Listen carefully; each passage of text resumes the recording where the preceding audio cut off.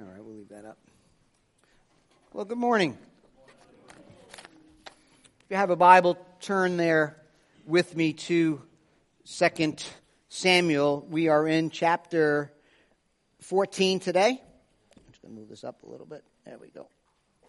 We're in chapter 14. That's where we'll find ourselves. If you don't have a Bible, of course, there are Bibles in the back. If you don't own a Bible, please take it home with you. We are going through this book together. I will not, it's a long chapter, I will not have all the verses up, so you'll need your Bibles open to 2 Samuel chapter 14.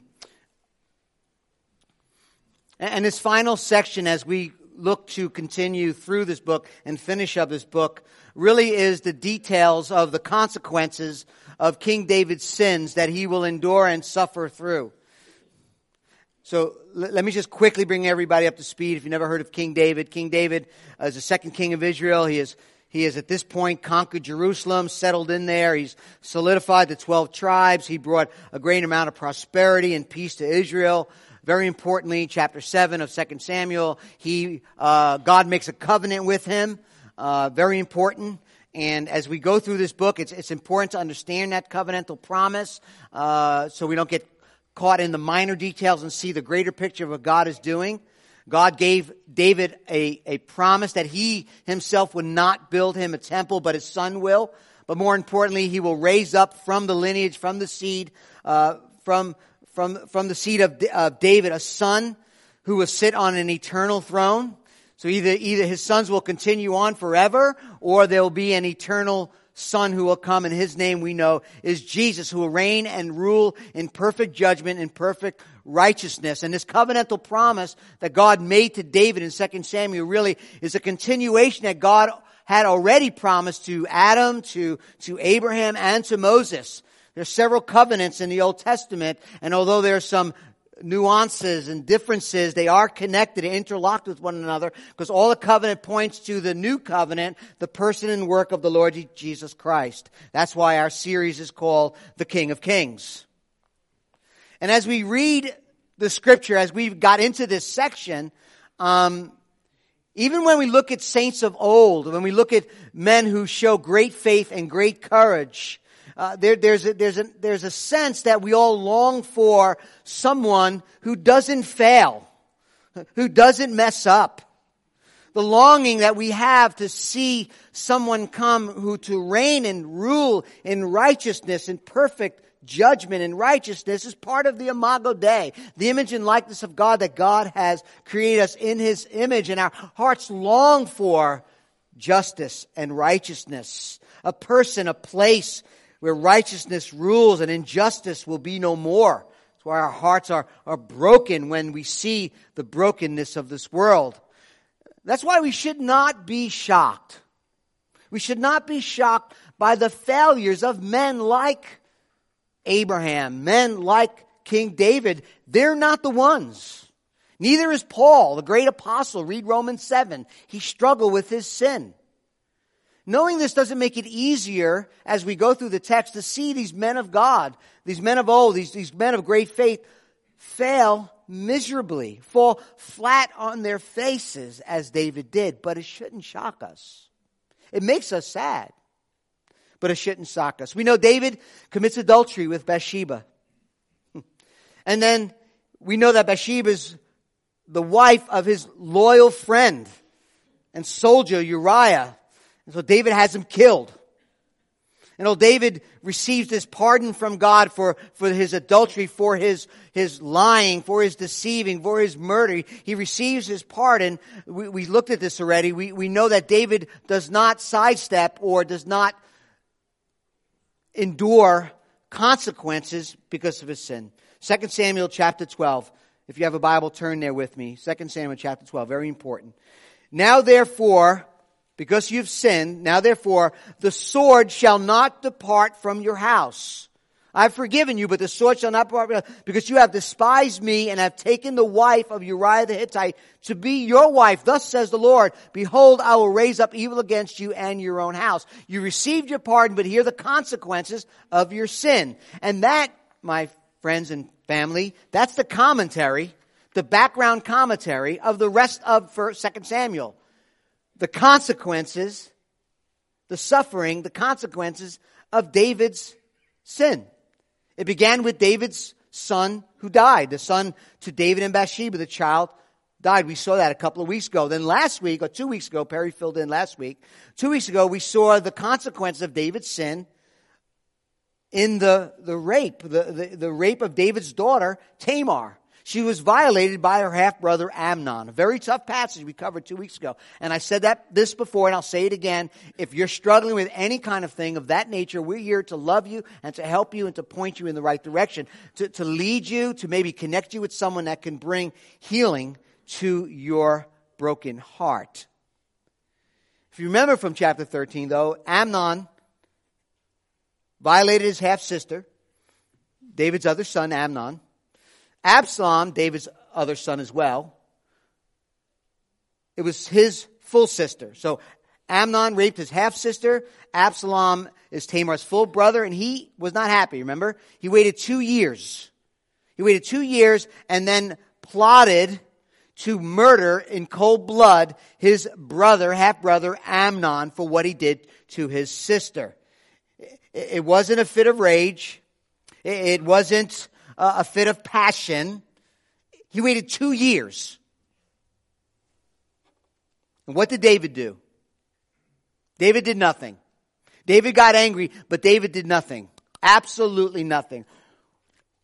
The king who is to be the one to reign and to rule in righteousness and justice, in equity, as the scripture teaches us, did absolutely nothing. And now we're in chapter 14. Today David will reap more of his consequences. We ended chapter 13, before I read chapter 14, we ended chapter 13 with Absalom, who killed Amnon in cold blood. After he killed him, after 2 years, he waited 2 years, he kills Amnon, and then he flees from Jerusalem. And he flees to a place called Geshur. At the end of chapter 13, he's gone. He has left the community, he has left Jerusalem, and then he fled to Geshur. And that's where we pick up the story. David's daughter has been raped. Absalom killed Amnon, who did it. And now Absalom has fled Jerusalem and taken off to Geshur. Chapter 14 opens, hear the word of the Lord. Now Joab, the son of Zeruiah, knew that the king's heart went out to Absalom. And Joab sent to Tekoa and brought from there a wise woman and said to her, pretend to be a mourner and put on mourning garments. Do not anoint yourself with oil, but behave like a woman who has been mourning many days for the dead. Go to the king, Joab is saying. Go to the king and speak thus to him. So Joab put the words in her mouth. When the woman of Tekoa came to the king, she fell on her face to the ground and paid homage and said, save me, O king. And the king said to her, what is your trouble? She answered, alas, I am a widow. My husband is dead, and your servant had 2 sons, and they quarreled with one another in the field. There was no one to separate them, and one struck the other and killed him. And now the whole clan has risen against your servant, and they say, give up the man who struck his brother, that we may put him to death for the life of his brother whom he killed. And so they would destroy the heir also. They would quench my coal that is left and leave to my husband neither name nor remnant on the face of the earth. Then the king said to the woman, go to your house. I will give orders concerning you. And the woman of Tekoa said to the king, on me be the guilt, my lord the king, and on my father's house let the king and his throne be guiltless. The king said, if anyone says anything to you, bring him to me. That's what David says. And he shall never touch you again. Then she said, please let the king invoke the Lord your God, that the avenger of blood kill no more, and my son be not destroyed. And he said, David said, as the Lord lives, not one hair of your son shall fall to the ground. Then the woman said, please let your servant speak a word to my lord the king. He said, speak. And the woman said, why then have you planned such a thing against the people of God? For in giving this decision, the king convicts himself, inasmuch as the king does not bring his banished one home again. We must all die. We are like water spilled on the ground, which cannot be gathered up again. But God will not take away life, and he devises means so that the banished one will not remain an outcast. Now, I have come to say this to my Lord, the king, because the people have made me afraid. And your servant thought, I will speak to the king. It may be that he, the king, will perform the request of the servant. For the king will hear and deliver his servant from the hand of the man who would destroy me and my son together from the heritage of God. And your servant thought, the word of my lord the king will set me at rest. For my lord the king, here comes a little bit of accolades, like the angel of God to discern good and evil. The Lord God be with you, David. Then the king answered the woman, do not hide from me anything. I ask you. The woman said, let my lord speak. The king said, is the hand of Joab with you in all this? The woman answered, he said, as surely as you live, my lord the king, one cannot turn to the right hand or to the left from anything that my lord the king has said. It was your servant Joab who commanded me. It was he who put all the words in my mouth of your servant in order to change the course of things. Your servant Joab did this. But my Lord has wisdom, like the angels of God, to know all things that are on the earth. A little more accolades. Then the king said to Joab, behold, he must have been hiding behind a tree.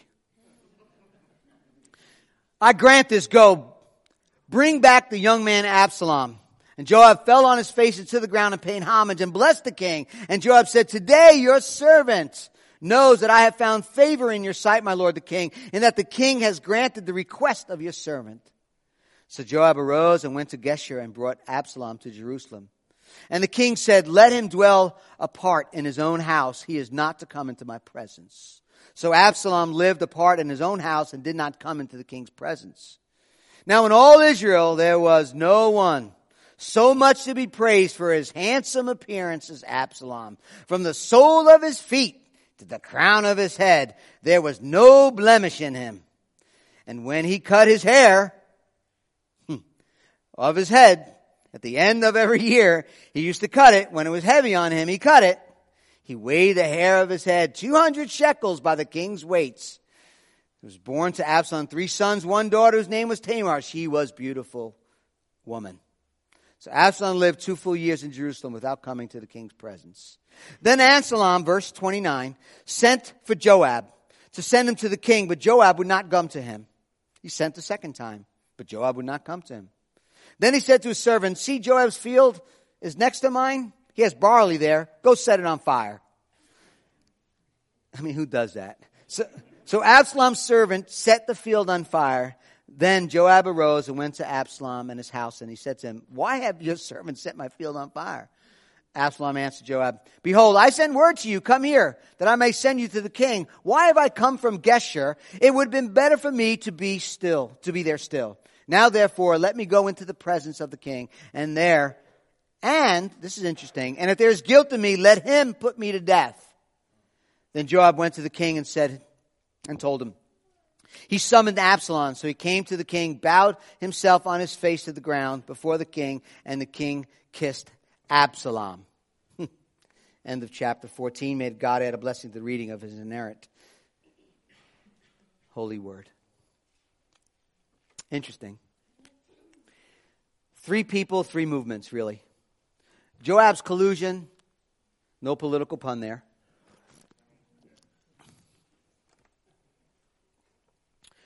David's concession, it just had a C in it. And then Absalom's commission. Okay? Now, I want to talk to you a little bit. I don't usually do this, but there's some language things that are going on. And in order to put this story in proper context, we just have to do a little bit of language work, okay? At the end of chapter 13, if you have your Bibles open, at the end of chapter 13, our English Bibles say, at least the ESV, and the spirit of the king longed to go out to Absalom because he was comforted about Amnon since he was dead. That's the end. Then in chapter 14, it opens up with some similar words. Now Joab, the son of Zeruiah, knew that the king's heart went out to Absalom. Okay? So here's what's going on. I believe what's going on, and I don't think the English text picks it up. In chapter 13, verse 39, the word longed, the verb, is very, very strong. It means to come to an end, to be used or to be held back, done with something. The spirit of the king came to the end of himself. He was held back to go out to Absalom. And the word "to go out" has been used in the Hebrew, in the Old Testament as a phrase that is meant to be, a phrase that is said to be hostile, to go out to war, like in Deuteronomy 28, talking about go out to war. It's a word that could mean hostility toward another group. So another translation, and it's ambiguous to some degree in chapter 13 on the last verse, but it can be translated this way: Absalom fled, and this held the king back from marching in that hostile against Absalom, but he mourned over Amnon because he was dead. There was a mourning of Amnon. What's interesting about the text is in chapter 14, verse 1, that word "longed" isn't there. It's not there. In fact, it simply says Joab knew that the heart of the king was against or upon Absalom. Okay? The reason why I bring all that up is I think what's happening here is there's a lot of dysfunction in David's heart. There's a love that he has for his children, but there's also a hostility and anger toward Absalom. It's not, "Oh, I love him so much, I can't wait to see him," as the English translation kind of says. That's not what's happening here, because we're going to see Joab set this collusion into place in order to get David to bring Absalom home, because he didn't want him home. The only way he didn't want him home is because there was hostility toward him. He's trying to get David to see his ways, because David is at the end of himself. David is still just not right. He loves his children. He loves Amnon. He's mourning over Amnon. I'm sure he loves Absalom, who's next in line but he's angry. He's hostile. There's something going on, and David has kept him away.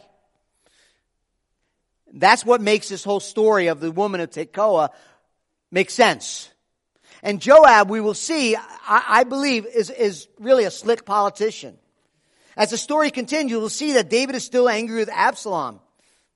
David is reluctant to take up arms and to go get Absalom, but ironically, it is Absalom, who we will see in the next few chapters, who will actually take up arms against his father. So, Absalom murders Amnon. He's forced to flee to Geshur. Now, Geshur is important because Geshur was the place where his grandfather was. Okay, 1 Chronicles 3 tells us that Absalom's mom, Maacah, is the daughter of the king of Geshur. So Absalom is left Jerusalem and he's run into family. He went home to his grandfather's place. And he is, like David, in exile. He is at a place like David was when he was running from Saul, in territory that's outside of Israel. In a place just like David was. And he flees, I think it's 80 miles north. So he's quite a distance away. 80 miles may not be much to us, but again, without cars or on foot, 80 miles is quite a ways. And it seems that the narrative, it's an interesting narrative. Spent a lot of time reading it and just reading over it. The narrative opens with an impasse. Absalom is in Geshur, not welcome home, doesn't come home. David is in Jerusalem and doesn't want him there. It seems that they have this impasse that is going on. And it was in this impasse that David is incapable of administering justice, and Absalom is unable to return home. In comes this collusion and deception. In comes Joab and his story. And I think it's self-centeredness. I think it's self-agenda. I don't think Joab really was looking out for the kingdom, although I think to some degree. But he comes up with this story, and he goes to find a woman in Tekoa, which is about 10 miles of Jerusalem. And like I said, I think he's loyal, but I think he's selfish. It's very interesting as the story unfolds, because Joab, who is Joab? You remember who Joab is? Joab is a cold-blooded murderer too. Joab helped David kill Uriah, but Joab is the one that took a vengeance on his own brother's death when he killed Abner, if you remember. So he's not the most clean, innocent person here. In fact, as the story continues, he doesn't listen to David. He has Absalom killed. Spoiler alert. He has his cousin with a kiss, sort of like a Judas thing. He has him killed. He's got some issue. He ain't innocent in all of this. He wants Absalom back to Jerusalem. Absalom needs to come back. He sees there's a problem in the kingdom, but one can't wonder if Joab is thinking, what's in this for me? So he colludes. He finds a woman. She's unnamed in the story. And what I find so interesting is that Joab goes and finds a woman to go and speak to David. Find that interesting? Who is the woman that came to David and spoke to him so that her husband, who was a crazy man, a foolish man, not to be killed, right? You remember that story? Abigail. Abigail speaks to David and convinces him not to kill her husband. I find that interesting. We know that David already has his issues with women. And I don't mean that in a good sense, right? We don't mean that in a good sense. And what is also interesting is he sends this woman to speak to David in word pictures. The same thing that Nathan did. So Joab is a smart man. Joab knows how to reach David. Let me get a woman. Let me use word pictures, just as Nathan did, to get him to do what he needs to do. She tells him a story. My sons had gathered together, and one of the sons murdered the other son. And now the family has risen up against us and wants to kill my only son. And in that culture, that's a real problem. She appeals to David in his mercy. This was not premeditated. This was an act of heat over a quarrel.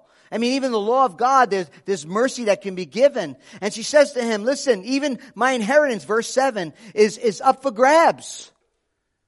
And then she says, the coal that I have that keeps me warm, the very sustenance of life, will be taken from me. And finally, David, listen, if they kill my only son, there's no remnant of my family. I'm a widow.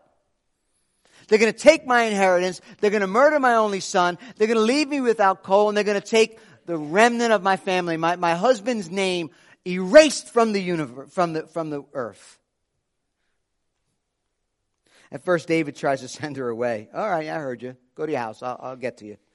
She don't want to hear that. Verse 10. If anyone says anything, he finally gives in. She's persistent. If anyone says anything to you, bring him to me. He shall never touch you again. Okay? He's the king. He's a judge. He just rendered a decision. Then she said, please let the king invoke the Lord your God. She wasn't satisfied. Invoke the Lord your God, that the avenger of blood kill no more, and my son be not destroyed. And he said, okay. As the Lord lives, not one hair of your son shall fall to the ground. Hook, line, and sinker. David promises to protect his son, her son, to not execute the son, and that the son will stay with mom. And then, in a very clever conclusion, she just says, just like Nathan said, David, the story that I just told you, you're the man. You're the man. This ruling brings conviction upon yourself. You have banished Absalom so that he remains an outcast. Yes, Absalom had to flee to Geshur, but you've done nothing to bring him back. Verse 13. Why then have you planned such a thing against the people of God? If that's your rendering, if that is your decision, why are you doing this against the people of God? For in giving this decision, the king convicts himself, inasmuch as the king does not bring his banished one home again. Do you notice here that the ramifications of the king, of the leader of God's people, has ramifications for the people of God? It's not just David. It's for the leaders leaders' actions bring implications upon those they lead. It's not just you. It's not just me. She's saying, listen, your actions will cause an uproar. Your kingdom is in trouble. And then she has her flattering words ending with, you know what, you're an angel of God. Verse 17, the Lord God be with you. She's a smart woman. You know, commentators argue, and I don't know why. Does all those words simply come from Joab? She just did everything. I'm like, no, this is a smart lady right here. I'm sure Joab had his collusion. He had his reason. But you have a smart woman who knows what to say, when to say it, how to say it. And she is flattering him. She's saying, yes, you have rendered correctly. Yes, this is you.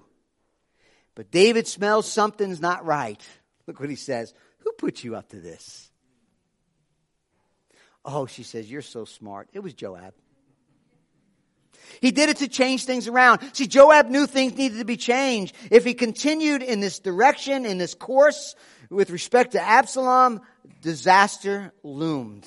That is why Joab took matters into his own hands. Joab, what's so interesting, he didn't seek the Lord. He didn't seek the prophet of God. He wasn't in prayer. He's taking matters into his own hands, thinking, yes, this is what I need to do to get these two men together to try to bring repair to the kingdom. What can we draw? What principles can we draw from this? Let me say this, and I think we mentioned this a couple of weeks ago. The absence of David, while his son Absalom, the murderer, goes untouched, without discipline, nothing he does to bring any kind of justice upon him, and for the people and for the land and for Absalom, is incredible. David is not only the king, David is his father. And it seems that David's emotions are all over the place. He can't work through his feelings to do what is just and what is right. One commentator said this: Nathan's parable, when Nathan talked to him about his adultery, Nathan's parable was designed to rouse the king's conscience as against his feelings. Running with his feelings, to arouse his conscience against his feelings. The woman of Tekoa, as promoted by Joab, was to arouse his feelings against his conscience. End quote. David was being led by his feelings. David was being led by his failures. That's not good.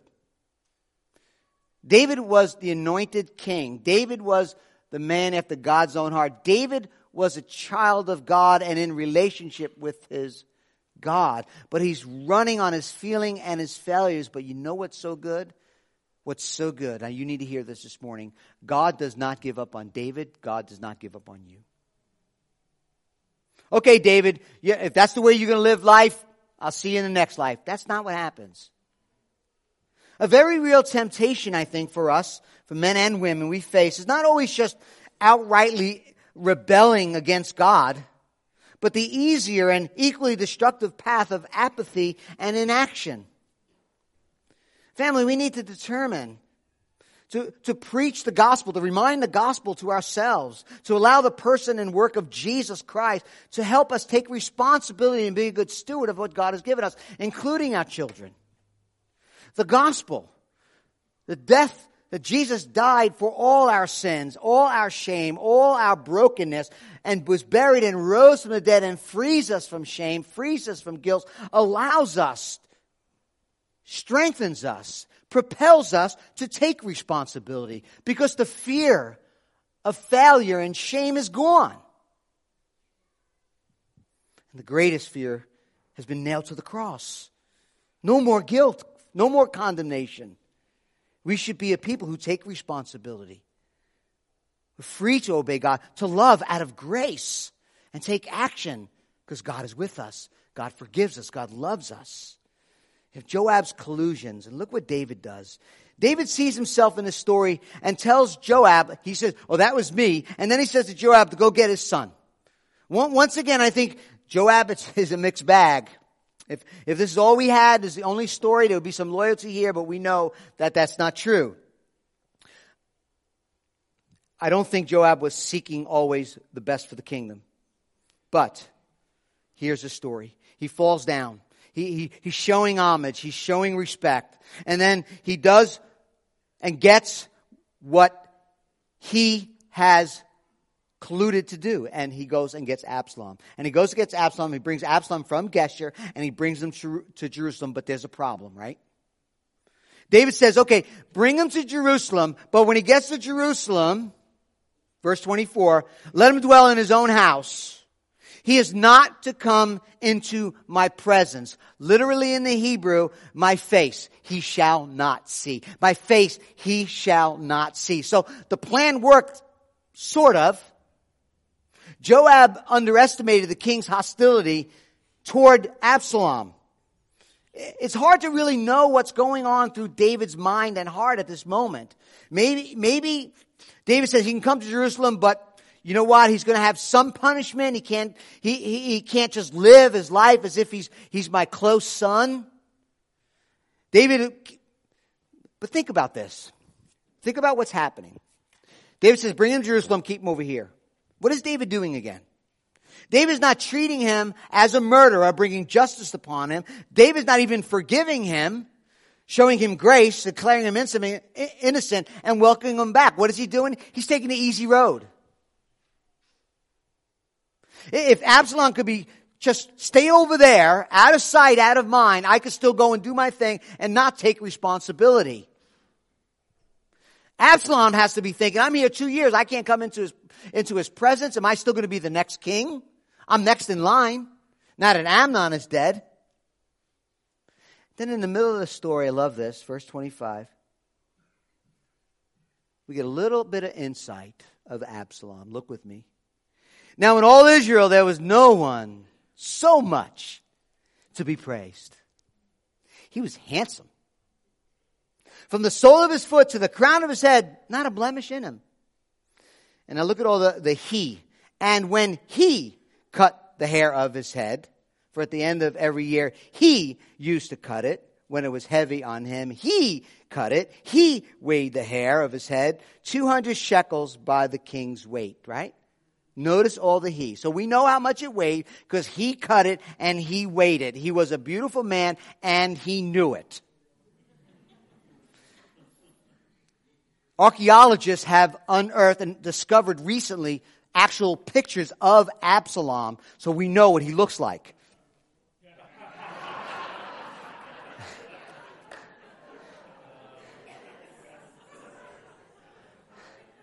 Flowing hair. Fabio, that's who he really is. But the story should remind us. The narrator doesn't say this guy was gorgeous, handsome, hunk, lots of hair, for no reason at all. Right? There's a reason. What is it reminding us of? It should remind us of 1 Samuel 9. There's a man who had a son whose name was Saul, a very handsome young man. There was not a man among the people of Israel more handsome than he. From his shoulders upward, he was taller than all the people. That was Israel's first pick for their king, right? We want a king over us. We want a king like everybody else has. We want a king who will judge us and fight our battles. We're not happy with the king, our God. We want a king, and you know what? Saul's a charismatic guy. He's a handsome guy. He's a complete failure as a king, but that's who we want. And then after, what happens, right? God steps in and tells Samuel, I want you to anoint the second king, the man of my choice. And Samuel goes to the house, and what does he do? He's ready to anoint one of Jesse's boys. Like, no, not him. Not him. You keep looking at the outward appearance. 1 Samuel 16. Do not look, Samuel, at the outward appearance or on the height of his stature, because I have rejected him. For the Lord sees not as man sees. Man looks on the outward appearance, but the Lord looks on the heart. Even Absalom's family was impressive. Verse 27. 3 sons, 1 daughter, very beautiful girl. Her name was Tamar. Right? So you got a popular family. He got his own TV show. What a good-looking family.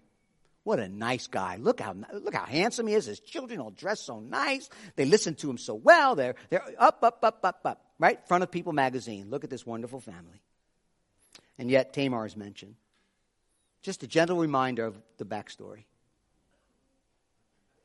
So I think it goes to say, and let me just say this, for you beautiful people, it's not that God doesn't love and work through handsome, outwardly beautiful people. Some of you could say, well, that's good. That's great. But what the narrative is telling us that this outward hunk may have been perfect in body and his hair, but it was not beautiful on the inside. Peter would later write to the church concerning women, but I think the principle can be for everyone. The principle, not the braiding of hair, but the principle. He says, do not let your adorning be external.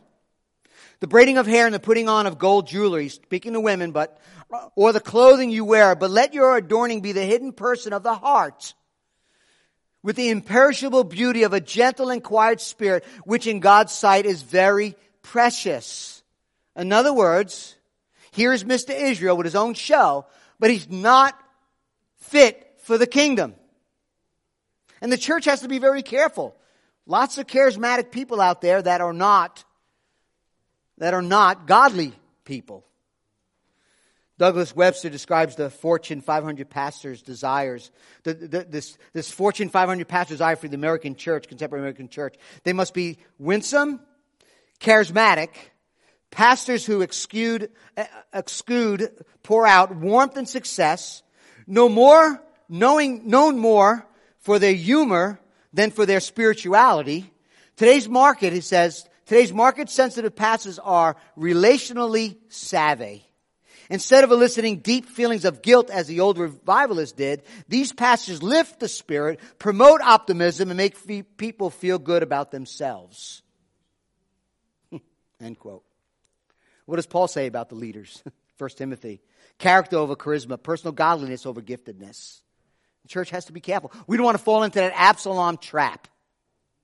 And it's also true, young people, for those that you are dating and going to marry. I'm not saying that outward appearance means nothing. But I believe the scripture is clear. The inward devotion to Jesus, the disposition to glorify and treasure him above all earthly treasures is of utmost importance. Things and some things are just more important than looks. In a Reader's Digest advertisement, there was a farmer from Iowa who was looking and seeking for a wife. And in the advertisement it said, farmer seeks wife, age 35, must have tractor, send picture of tractor. Some things are more important. Loving Jesus is paramount. Verse 28. Absalom lived 2 full years in Jerusalem without coming into the king's presence. The Hebrew is interesting. It says literally 2 years of days. In other words, the narrator wants us to know that he felt every single day he couldn't come into the presence. Now, so we know it's been 5 years since he fled, killed his brother, 7 years since his Amnon's despicable rape of Tamar. So time is marching on, and Absalom is growing impatient. He is not a humble man. It's time for Absalom to do something about the situation. Joab's collusion brings him home. David's concession kind of doesn't do a whole lot. Absalom is seen as this beautiful dude.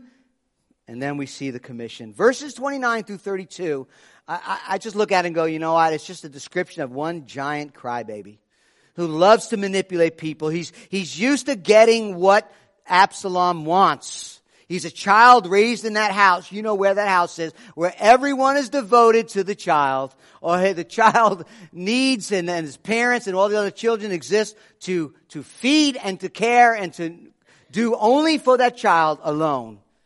He gets what he wants. And he's used to it. So after 2 years, he's sitting at home. He sends Joab a message, come and see me. Joab's like, nah, I'm not getting in the middle of this. I'm loyal to the king for now. And I'm not going. There's some loyalty there. I'm not intending to take sides. So he blows him off. He sends him a second time. Tell him to come to me. Joab blows him off again. So Absalom thinks, you know what? I know how to get his attention. Let me light his fields on fire. It's not like you can go to Walmart, price shopper. Like a barley field was really important. You have your pieces of land for your family. Like this was his livelihood. Right? I mean, look at the way Absalom is treating Joab. Joab is the one that went to bat for him. Joab is the one who went to bat for him, went to the king for him. He stuck out his neck for him. He is the only advocate, really, if you think about it, as far as the text is concerned. He's the only advocate. Joab is the only advocate in David's court for Absalom. And what does he do? He lights his field on fire. Burn it down. It got his attention, all right. So Joab comes in verse 32. Dude, what are you doing? Well, I asked you to come to see me. You didn't, so I figured I'd light your field on fire, which is so interesting because Absalom, I think, is full of rage and anger and selfishness, and now we have a fire. It's just a picture of his soul, right? He says, come here. Verse 32. Behold, I sent word to you, come here that I may send you to the king and ask him, why have I come from Geshur? It would be better for me to be there. I might as well stay there. Now, therefore, let me go into the presence of the king. Very interesting. Verse 32. Let me go into the presence of the king, and if there is guilt in me, let him put me to death. That's a bold statement. He was guilty. You know what I think he's doing? I think he's playing on David's guilt. I think what he's saying is, bring me into the court of David. David is so messed up, he'll never find me guilty. Look how guilty he is. He did nothing. He's the king. He did nothing to me. He did nothing to Amnon, who raped his daughter. Who's guilty really here? Is it me or is it him? He's playing on David's failures. Satan loves to play on our failures. The enemy loves to know our weaknesses and play on them. Are you a person who feels bad all the time, beating yourself up? Satan loves that. Are you someone who promotes yourself and think you're so great? Satan loves that. He knows our weaknesses. That's why it's so important to be in community. That's why it's so important to be in the Word. So important to be under the Word. So important to be filled with the Spirit. So important to be seeking the glory of Jesus. So important to live in community together so that others will see our blind sides and we give them permission to speak to us. He's basically saying, my dad can't find guilt in me. Who's really the guilty one? Verse 33. Then Joab went to the king. I guess he don't want his other field to be lit on fire. And he told him, and he summons Absalom. So he came to the king, and he bowed himself on his face to the ground before the king. And he kissed Absalom. Now, something very interesting about that verse. Absalom came not to his father. The father did not greet his son. The king. Not David, not his father. There's no weeping. There's no repentance. There's no apologies. There seems to be, according to the scripture, nothing recorded that anything was spoken between the two. That's an awkward meeting. Even the king's kiss looks more royal and official than familial or paternal. There's a gulf between father and son. Each other sees guilt. There's coldness. There's unforgiveness. Yeah, it's a small step toward reconciliation, which will never happen. But the question remains, is Absalom being honest? Will he be loyal to his father? The king has kissed his long-lost son, but nothing else took place. And that signifies something. And we'll see as the story unfolds. But two stories come to mind that I think are very different. One is Joseph at the end of Genesis. When he meets his brothers, after his brothers have done all this to him, what's happening when they meet? There's repentance, there's confession, there's weeping, there's conversation. Joseph extends the grace of God, the mercy of God that he himself has had. He extends it to his brothers. There's reconciliation. You'll see that here. You know, the other story that comes to mind is the prodigal son. The prodigal son. In that story, the prodigal son returns and he's greeted by his father, who was, the scripture says, full of compassion. And not only was there a kiss, there was conversation, there's repentance, there's celebration. But like most dysfunctional families, like David's is, these two never address the issues. There's silence. They gloss over the real problems that are before them. That never ends well. Absalom will live out and rebel against his father, and we will see. This is just the beginning.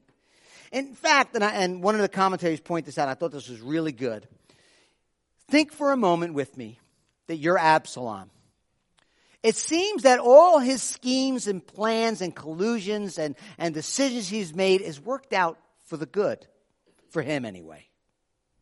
His sister, he wants vengeance against his half-brother for doing that to his sister. He waits, he plots, he gets men to help him, and then on the day he wants it done, plan goes exactly as he wanted, Amnon's killed. He flees, he comes back to Jerusalem. How can I get into my father's presence? I know, I'll light the field on fire. He lights the field on fire. Next thing you know, the guy he's looking for, Joab, comes walking in. And he's like, oh, this worked out pretty well. Listen, go to my father. Plan worked. And then next thing you know, he's saying, okay, come, Joab, your father wants to see you. I'm going to be next king. I'm good. The throne will be mine. All my plans are working out. This is the providence of God. That's a warning for us. Just because things fall into place, I hear it all the time. Just because, I'm not saying it can't be the providence of God or the good providence of God, but just because things fall into place does not necessarily mean that it is the good providence and the perfect will of God for you. We have to be careful, again, in the Word, under the Word, in community, especially in community. July 20th, 1944. A military conference was in progress and a briefcase was left under the table. Suddenly it exploded with a blazing sheet of flame. Moments later, Adolf Hitler, the intended victim, was staggering outside of the debris, singed and tattered, but survived. Temporarily, with paralysis of the right arm and an eardrum that was punctured, but he was alive. Later that day, he was scheduled to meet Benito Mussolini from Italy, and he went to the train. And when he met Mussolini, he brought Mussolini to the place where this bomb had blown up. And Hitler told Mussolini, I regard this event as the pronouncement of divine providence. When Mussolini had mentioned of the escapes he had been through, Hitler said this, marvelous, because Mussolini said it was marvelous. He said, marvelous? It's more than that. It's God's intervention. Look at this room. At my uniform. When I reflect on this, I know nothing will happen to me. Clearly, it is my divine task to continue on and to bring my great enterprise to completion. No, it wasn't. Be careful, church. Be in the Word, know the Word, get in real community, give people a license to speak truth to you. As the story unfolds, we'll see Absalom, it will not end well with Absalom. Things don't go well for him. And this whole story here, chapter 14 particularly, is a father, a king, who's been caught between his responsibilities and his only solution was to compromise. David tried to punish Absalom. He kept him exiled. He didn't execute justice. He allowed him to return, but had no fellowship with him. And both of the compromises of David failed miserably and only made the relationship worse. Sometimes we see David as a foreshadow. We see David pointing to. We see David who looks like the true and better king, the Lord Jesus Christ. And sometimes we see David in his actions as antithetical, opposite of the gospel.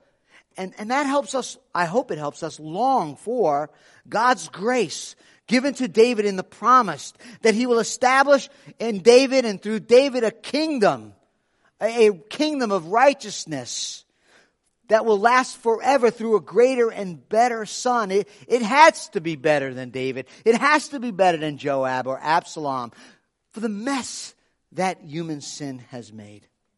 I want to end this story on an up note. Look at verse 24. I don't have it on the screen. Verse 24. The king said to Joab, when Joab came to him, let him, Absalom, dwell apart in his own house. He is not to come into my presence. In Exodus chapter 33, Moses was told to leave Sinai, he said, God told Moses, leave Sinai, I want you to head out into the promised land. And Moses said to him, listen, if I have found favor in your sight, Lord, show me that I may know you and know your ways. I want to find favor in your sight. And God said to him, my presence, my panim, my face will go with you, and I will give you rest. And Moses replied, listen, if that's not the case, if your presence, if your panim, if knowing you and the intimacy I have with you and the rest I find with you, if it doesn't go with me, I'm not going. I'm not going. When you talk to someone, you talk to them what? Face to face.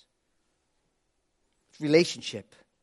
Moses says, if your face, if your relationship, if the intimacy, if the rest, if knowing you is not with me, I'd rather die right now in the wilderness, in your presence, than go to the place of milk and honey without your presence. If given the choice, kill me right now. Because Moses understood our existence is meaningless and empty without the glory presence of God, without experiencing the face, the glory, the knowing God personally and experiencing His relationship, a relationship with Him, His presence.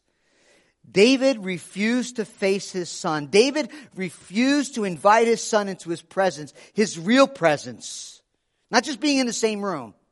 David was unwilling to reconcile with his child. David rejected his son because of his sin. And because of his sin, Absalom was banished from David's face, from an intimate relationship with his father. Now listen carefully. Jesus Christ on the cross was banished from the Father's face. The intimacy that He had eternally experienced was lost. The Father refused to look on His face. In fact, God made it impossible for anyone to look on the face of Jesus as He died on the cross. Mark 15. The 6th hour came, there was darkness over the whole land. A complete removal of light as the judgment of God fell upon Jesus. And Jesus cries out what? My God, why have you forsaken me? Why has your face turned from me? Jesus experienced rejection, abandonment, and the loss of the Father's face and presence so that you and I will never, ever be alone again. So that you and I can experience eternal joy, can eternally enjoy intimacy and relationship with the Father's face. What David did not do, forgive, reconcile, invite his son into his presence, Jesus does at Calvary. When He takes our sin, dies in our place, bore our just wrath and judgment so that you can come into His presence. You could be heirs of the kingdom. You can be children of God. You can have an intimate relationship with God. It's through His Son. Do you know that gospel? Are you living in failure? Are you living in your feelings? Are you living in the truth of the gospel? Have you repented and confessed your sins? Don't be like Absalom. Where's there guilt in me? There is guilt in us. And when God invites us into His presence, He deals with our guilt. He deals with our sin. He deals with our shame. Because Jesus Christ bore that and died for that and took our just judgment upon Himself.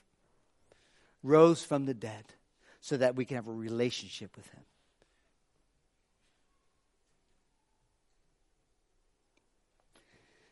Father,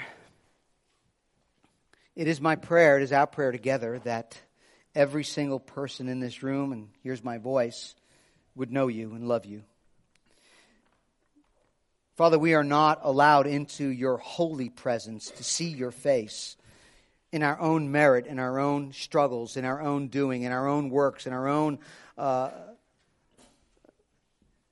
moral righteousness. Father, we are invited into Your presence through the Lord Jesus Christ. Him alone can establish a right relationship and reconcile us to You. So God, as we continue to worship, we continue to sing and praise You, let this song be a song of response. That we would worship You and give You thanks for what You have done in Your Son, the Lord Jesus Christ, who on the cross bore our sin, died in our place to give us life and a relationship with You. Help us to repent, to turn from sin and to trust you today. In Jesus' name.